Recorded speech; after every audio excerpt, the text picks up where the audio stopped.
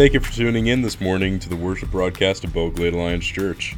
Belle Glade Alliance Church is located at 425 East Canal Street North in Belle Glade, with live worship services every Sunday at 11 a.m. For more information, visit us online at www.belgladealliance.org. Now let's join Pastor Kevin for this morning's message. Well, I want to go ahead and have you open up to a passage of Scripture in preparation of reading it together. It's going to be 2 Samuel chapter 11.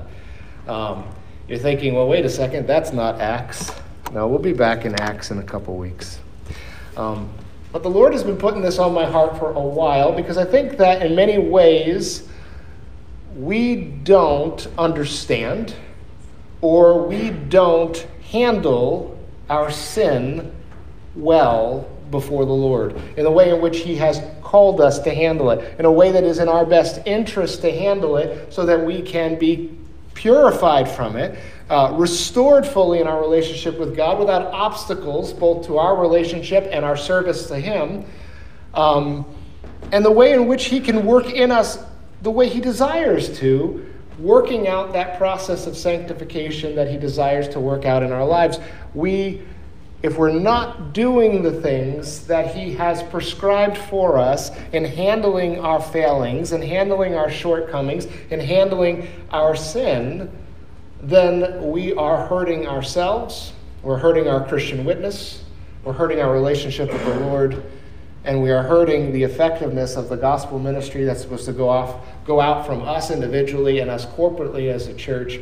And so I would ask that you would dig in with me here today. Nobody likes talking about sin. Raise your hand if you like talking about sin. Nobody likes talking about sin. If you go out and try to share the gospel, probably the most uncomfortable part of that conversation is not God loves you, Jesus died on the cross for your sin, not even Jesus rose from the dead. You'd think that would be the most uncomfortable, right? Because you're going to talk about a miracle. No, the most uncomfortable thing in talking with somebody about Jesus is saying, you're not really a good person. You mess up. You fall short. You have sinned. You desperately need God's salvation and forgiveness. That's uncomfortable.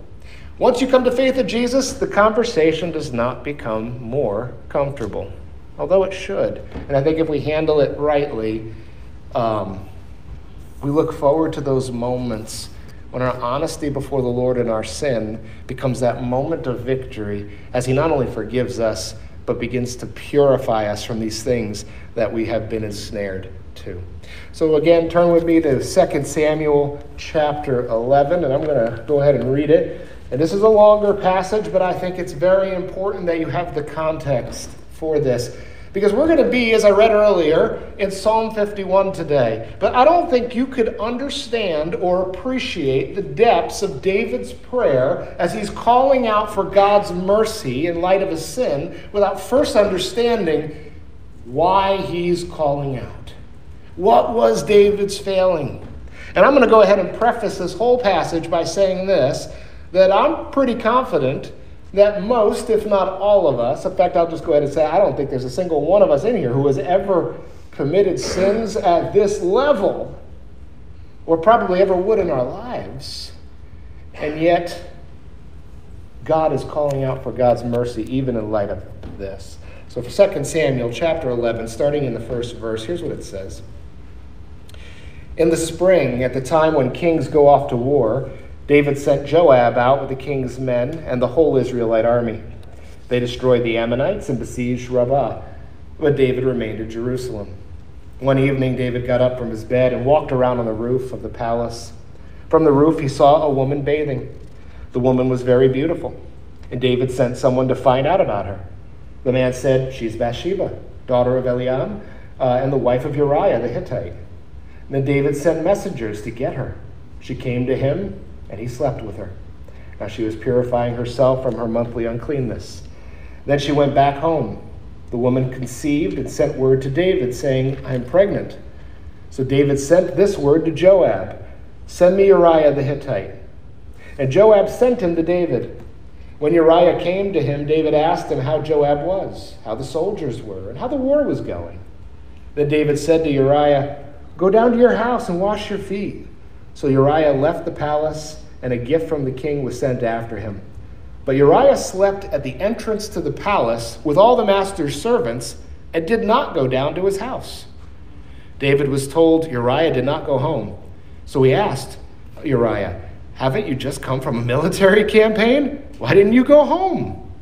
Uriah said to David, The ark and Israel and Judah are staying in tents, and my commander Joab and my Lord's men are camped in the open country. How could I go to my house to eat and drink and make love to my wife? As surely as you live, I will not do such a thing." Then David said to him, "Stay here one more day, and tomorrow I'll send you back." So Uriah remained in Jerusalem that day and the next. At David's invitation, he ate and drank with him, and David made him drunk. But in the evening, Uriah went out to sleep on his mat among his master's servants. He did not go home.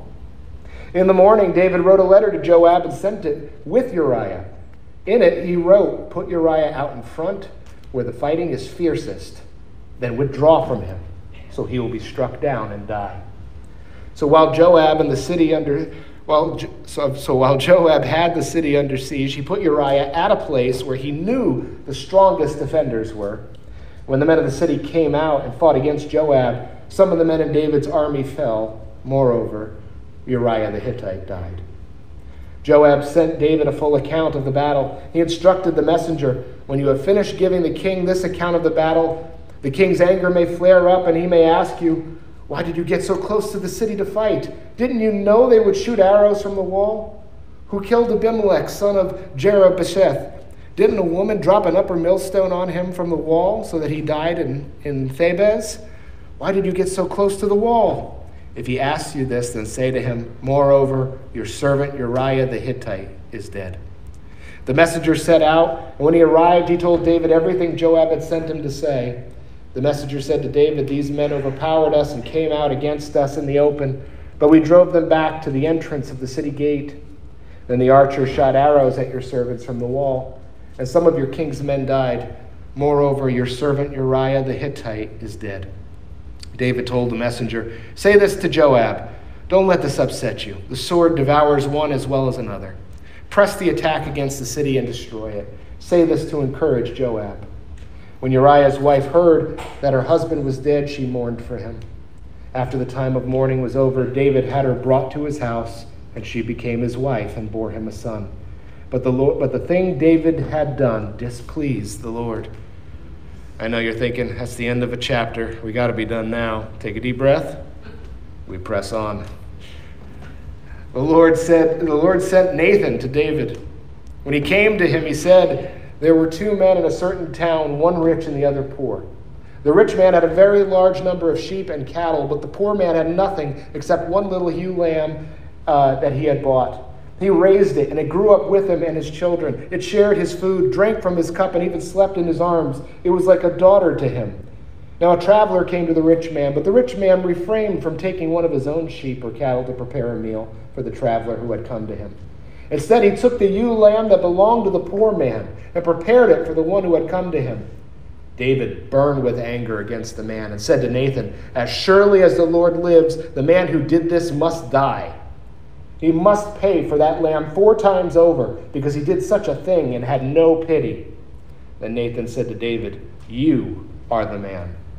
This is what the Lord, the God of Israel, says. I anointed you king over Israel, and I delivered you from the hand of Saul. I gave your master's house to you, and your master's wives into your arms. I gave you all Israel and Judah, and if all this had been too little, I would have given you even more. Why did you despise the word of the Lord by doing what is evil in his eyes? You struck down Uriah the Hittite with the sword and took his wife to be your own. You killed him with the sword of the Ammonites. Now, therefore, the sword will never depart from your house, because you despised me and took the wife of Uriah the Hittite to be your own. This is what the Lord says. Out of your own household I am going to bring calamity on you. Before your very eyes I will take your wives and give them to the one who is close to you, and he will sleep with your wives in broad daylight. You did it in secret, but I will do this thing in broad daylight before all Israel." Then David said to Nathan, "I have sinned against the Lord." Nathan replied, "The Lord has taken away your sin. You are not going to die. But because by doing this you have shown utter contempt for the Lord, the son born to you will die." After Nathan had gone home, the Lord struck the child that Uriah's wife had borne to David, and he became ill. David pleaded with God for the child. He fasted and spent the nights lying in sackcloth on the ground. The elders of his household stood beside him to get him up from the ground, but he refused, and he would not eat any food with them. On the seventh day, the child died. David's attendants were afraid to tell him that the child was dead, for they thought, while the child was still living, he wouldn't listen to us when we spoke to him. How can we now tell him the child is dead? He may do something desperate. David noticed that his attendants were whispering among themselves, and he realized the child was dead. "Is the child dead?" he asked. "Yes," they replied. "He is dead." Then David got up from the ground. After he had washed, put on lotions, and changed his clothes, he went into the house of the Lord and worshipped. Then he went to his own house, and at his request they served him food, and he ate. His attendants asked him, "Why are you acting this way? While the child was alive, you fasted and wept, but now that the child is dead, you get up and eat?" He answered, "While the child was still alive, I fasted and wept. I thought, who knows? The Lord may be gracious to me and let the child live. But now that he is dead, why should I go on fasting? Can I bring him back? I will go to him, but he will not return to me." Then David comforted his wife Bathsheba, and he went to her and made love to her. She gave birth to a son, and they named him Solomon. And the Lord loved him. Whew! I hope you'll forgive me a really long passage, but I believe a truly important one, especially for understanding the context of what we're going to be taking a look at in just a moment. When you think about King David, when you think about the list of heroes of the Bible, and David's name makes his way onto the list, how often do you think of this terrible, terrible thing that he's done? When we talk about David with our children, whether it's Awana or our grandchildren, how often does that pop into your mind? Because, and I think the reason why we don't tend to think about David in these terms, even though we're aware of the situation, is because God didn't just cast him out. God wasn't done with him at that point. In fact, even the Lord Jesus, who brings our salvation, is in the line of David. And you think about all that God has done in and through David. In fact, even after this event, David is referred to by God as a man after his own heart after this event. And it begs the question, doesn't it? Because if we knew of a situation like this in our midst, wouldn't we burn with anger against David? Against even the fact that God would forgive David? Just in the same way that David burned with anger when Nathan the prophet shared that story of the rich man who stole the lamb from the poor man. And here's the reality of it. Yeah, there are sins that we can look at and say, that's a huge sin, or that's much bigger sin than anything I've committed, or even there's this, man, that person sins far more often than I do. But here's the reality of it, and one that we don't often think in these terms, that all sin, all our sin, matters to God. Every single one of them is an act of rebellion against the God that loved us, created us, redeemed us, and has poured out more blessings upon us, certainly than we deserve, but even more than we know. And what I want to draw our attention to today is David's response that we see in Psalm 51. Because I believe it's very instructive for us as we think through, or as we navigate a world in which we are not yet made perfect, and we continue to wrestle with sin of our own various kinds. And how are we to respond in light of this before the Lord? And so let me go ahead and just ask you to turn with me to Psalm 51.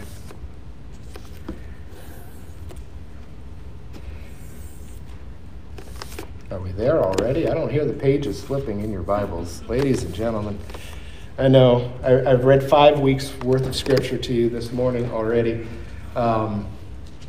But that's important. And as we go to this, I want you to remember this. David is guilty of sinning against God, sinning against Bathsheba, sinning against Uriah, who was one of his chiefs, one of his soldiers who's fought with him to secure the kingdom that he now rules. He has sinned against this child that had to die as a result of his sin. He's guilty of at least rape and murder. And yet this is what he calls out to the Lord for in Psalm 51. Have mercy on me, O God, according to your unfailing love. According to your great compassion, blot out my transgressions. Wash away all my iniquity and cleanse me from my sin. For I know my transgressions, and my sin is always before me. Against you, you only have I sinned and done what is evil in your sight. So you are right in your verdict and justified when you judge. Surely I was sinful at birth, sinful from the time my mother conceived me. Yet you desired faithfulness even in the womb. You taught me wisdom in that secret place. Cleanse me with hyssop, and I will be clean. Wash me, and I will be whiter than snow. Let me hear joy and gladness. Let the bones you have crushed rejoice.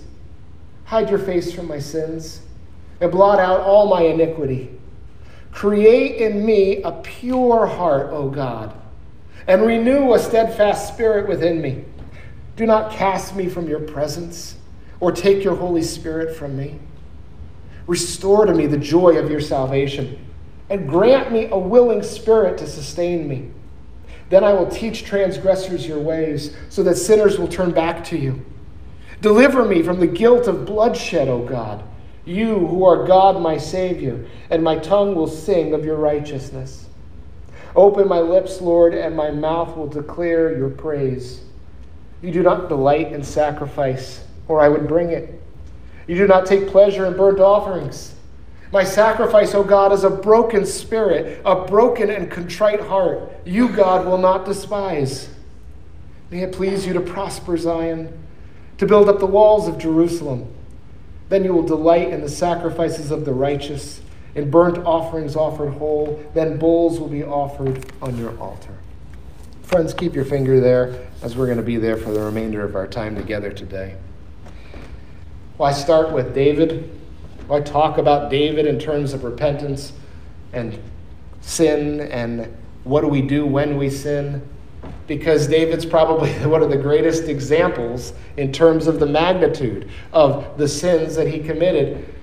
But what we see over and over through Scripture and what we know of in our lives is this, that sin is a reality for all of us, even as Christians, as we continue to walk in this life with the Lord.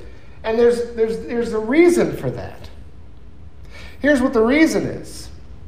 Because while God has saved us, meaning that Jesus died on the cross and rose again from the dead, so that we could stand rightly before the Lord, right? He took all of our sin, all of the guilt for everything that we had done, past, present, and future, and it was paid for in full on the cross. And so we are justified if we have submitted to the lordship of Jesus Christ and believed that Jesus died on the cross and rose again from the dead to secure our salvation. We have been saved. But we're also still being saved. What do I mean by that? I don't mean that justification might go away. But what I mean is that which God did for us in Jesus Christ, that which took effect in us, and for all of eternity, our name written in the book of life, if you will, when we put our faith and committed ourselves in Jesus, was the on-ramp. It was the beginning of the story. It was the beginning of our walk with the Lord, and He is still saving us each and every day. From what? He is saving us from the person we were before, the person who died in Christ, to the person that we're called to be. And so in a very real way, when we think about where we will be one day, that we are being conformed to the image of Christ, we look nothing like him now. When we think about, there are so many things in my past that God has helped me to overcome, but I'm looking ahead and there is just a mountain of garbage in my life that still needs to go. When we think about the fact that God has not finished the work because I can't seem to go a single day, sometimes it seems like a single hour without doing something that's contrary to the will of God, we recognize that we desperately need God's continual salvation. And he's doing that in our lives. He is doing that to the extent that we invite him in to do that work in our lives. He's helping us to set us apart from sin and setting us apart unto himself through this process of sanctification. And the rubber meets the road when it comes to how do we deal with sin in our lives. And I think typically Christians have two different responses to sin in their lives. The one is this, it's apathy. It's a little sin. God knows me. He made me, right? We make light of, perhaps, our sin. Maybe our sin is things we do. Maybe it's things we think that nobody knows. Maybe it's what we say, how we say it, to whom we say it. Maybe it's not even actions, words, or deeds, but it's lack of action. Maybe it's knowing the good we ought to do, but not doing it. Maybe it's not even being cognizant of God, never mind worshiping him or serving him as we go through our lives or throughout our days. Maybe there's whole days we don't even pray. Maybe there's whole days we don't even consider God's word. There are a host of sins that are present in the life of Christians, and there's many times when we treat these sins as if they're not important, as if they're minor. Maybe David's sin is grand enough that he has to deal with it, but mine, what does God really care? That's the one way in which we wrongly deal with sin. Here's the other way that we can often wrongly deal with sin. That sin is just far too great. God can't forgive that. Or, I need to clean this up before I could come back to God. I know I'm just doing this thing, or I'm thinking this thing, or this thing just happened, and me and God are not on speaking terms, and I'm going to deal with this, and then I'll come back at some point in the future. I think that there are many people even in our community who don't go to our church or another church anymore because they're in one of these seasons of life where they just feel like they've walked too many steps away from God and God doesn't want anything to do with them. There are literally people who have come here to this church on Easter and Christmas, and the joke in the doorway is this: be careful, the ceiling may fall in now that you've walked in, as if God doesn't want you back because of X, Y, or Z. So on the one hand, sometimes our wrong way we deal with sin is by making too light of it. Other times, we use it as an obstacle, or we think of it as an obstacle that somehow God doesn't want us in his relationship anymore. And the thing about it is that both of these reactions to sin in our lives misunderstands how sin works and what God expects us to do when we sin. And here's David. Rape and murder.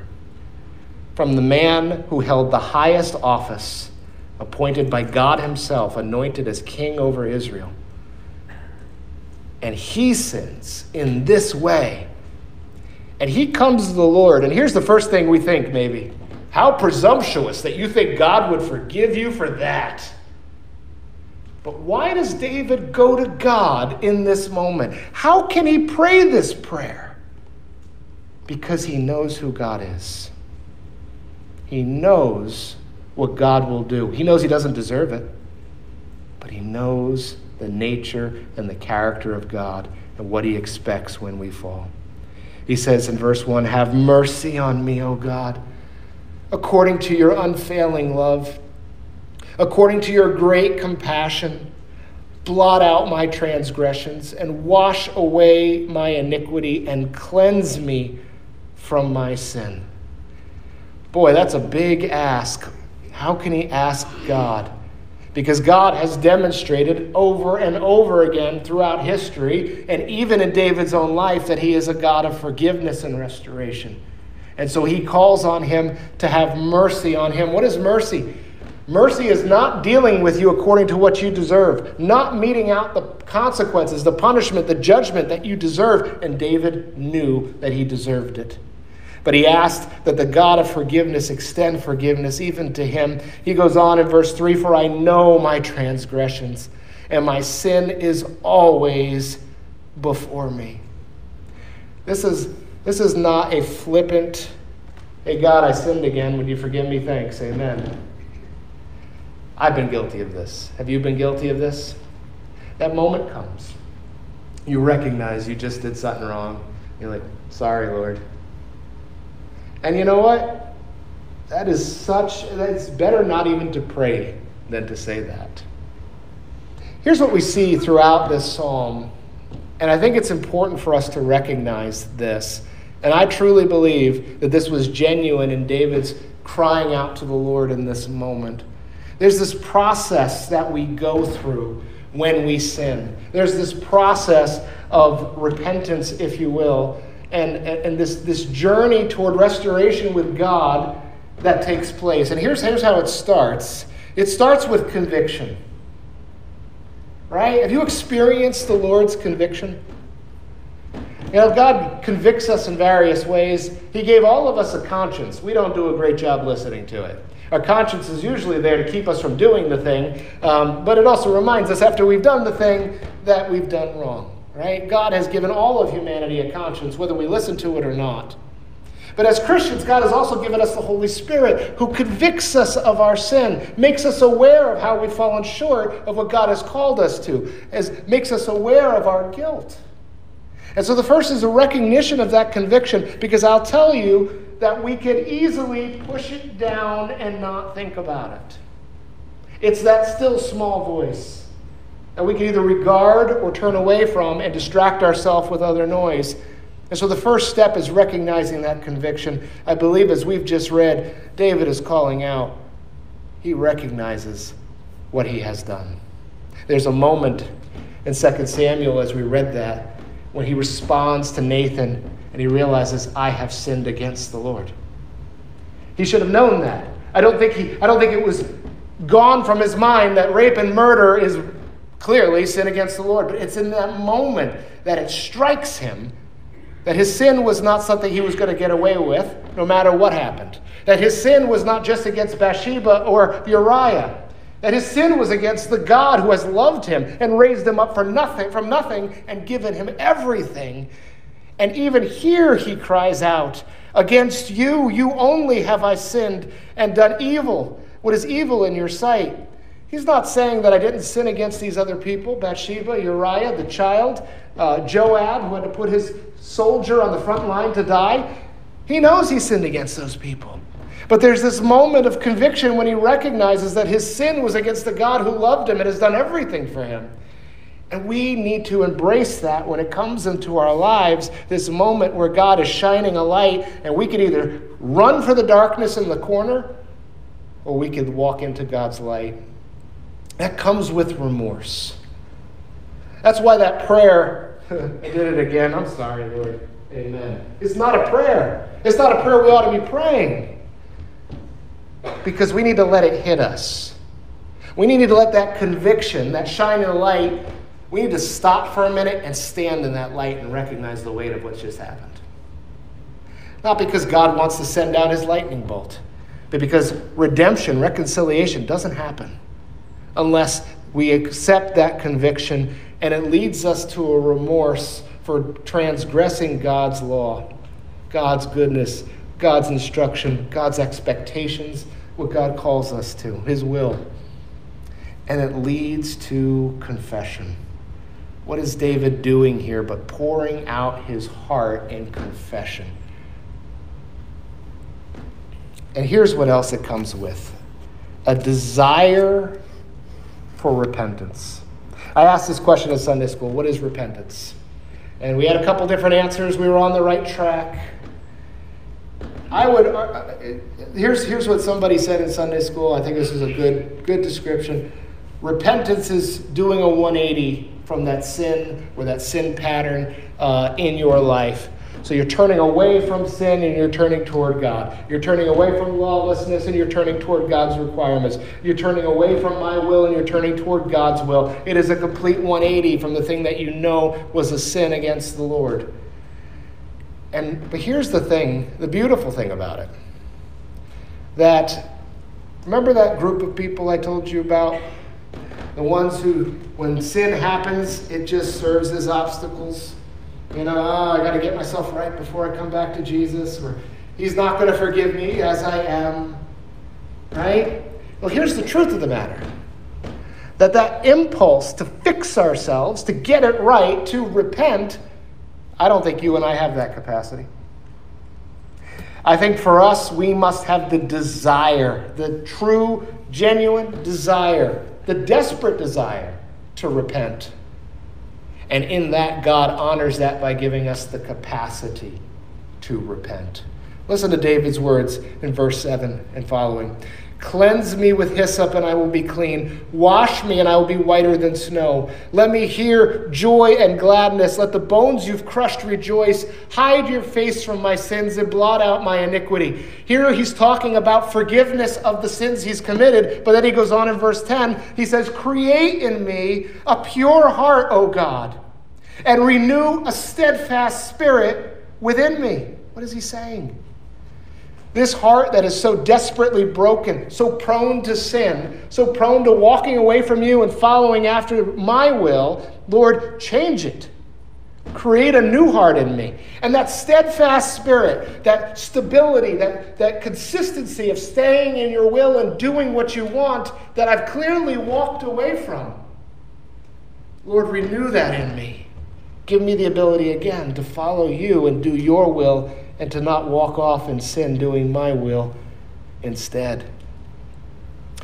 And so we see his desire, but we also see the expectation that for things to change, for David, who's capable, apparently, of rape and murder, for him to be able to not ever even have the impulse to do that again, but to live a life redeemed, to be able to do what God has called him to do for the remainder of his life, it starts with this desperate desire for God to renew him, to purify him, and for God to do his part in doing that.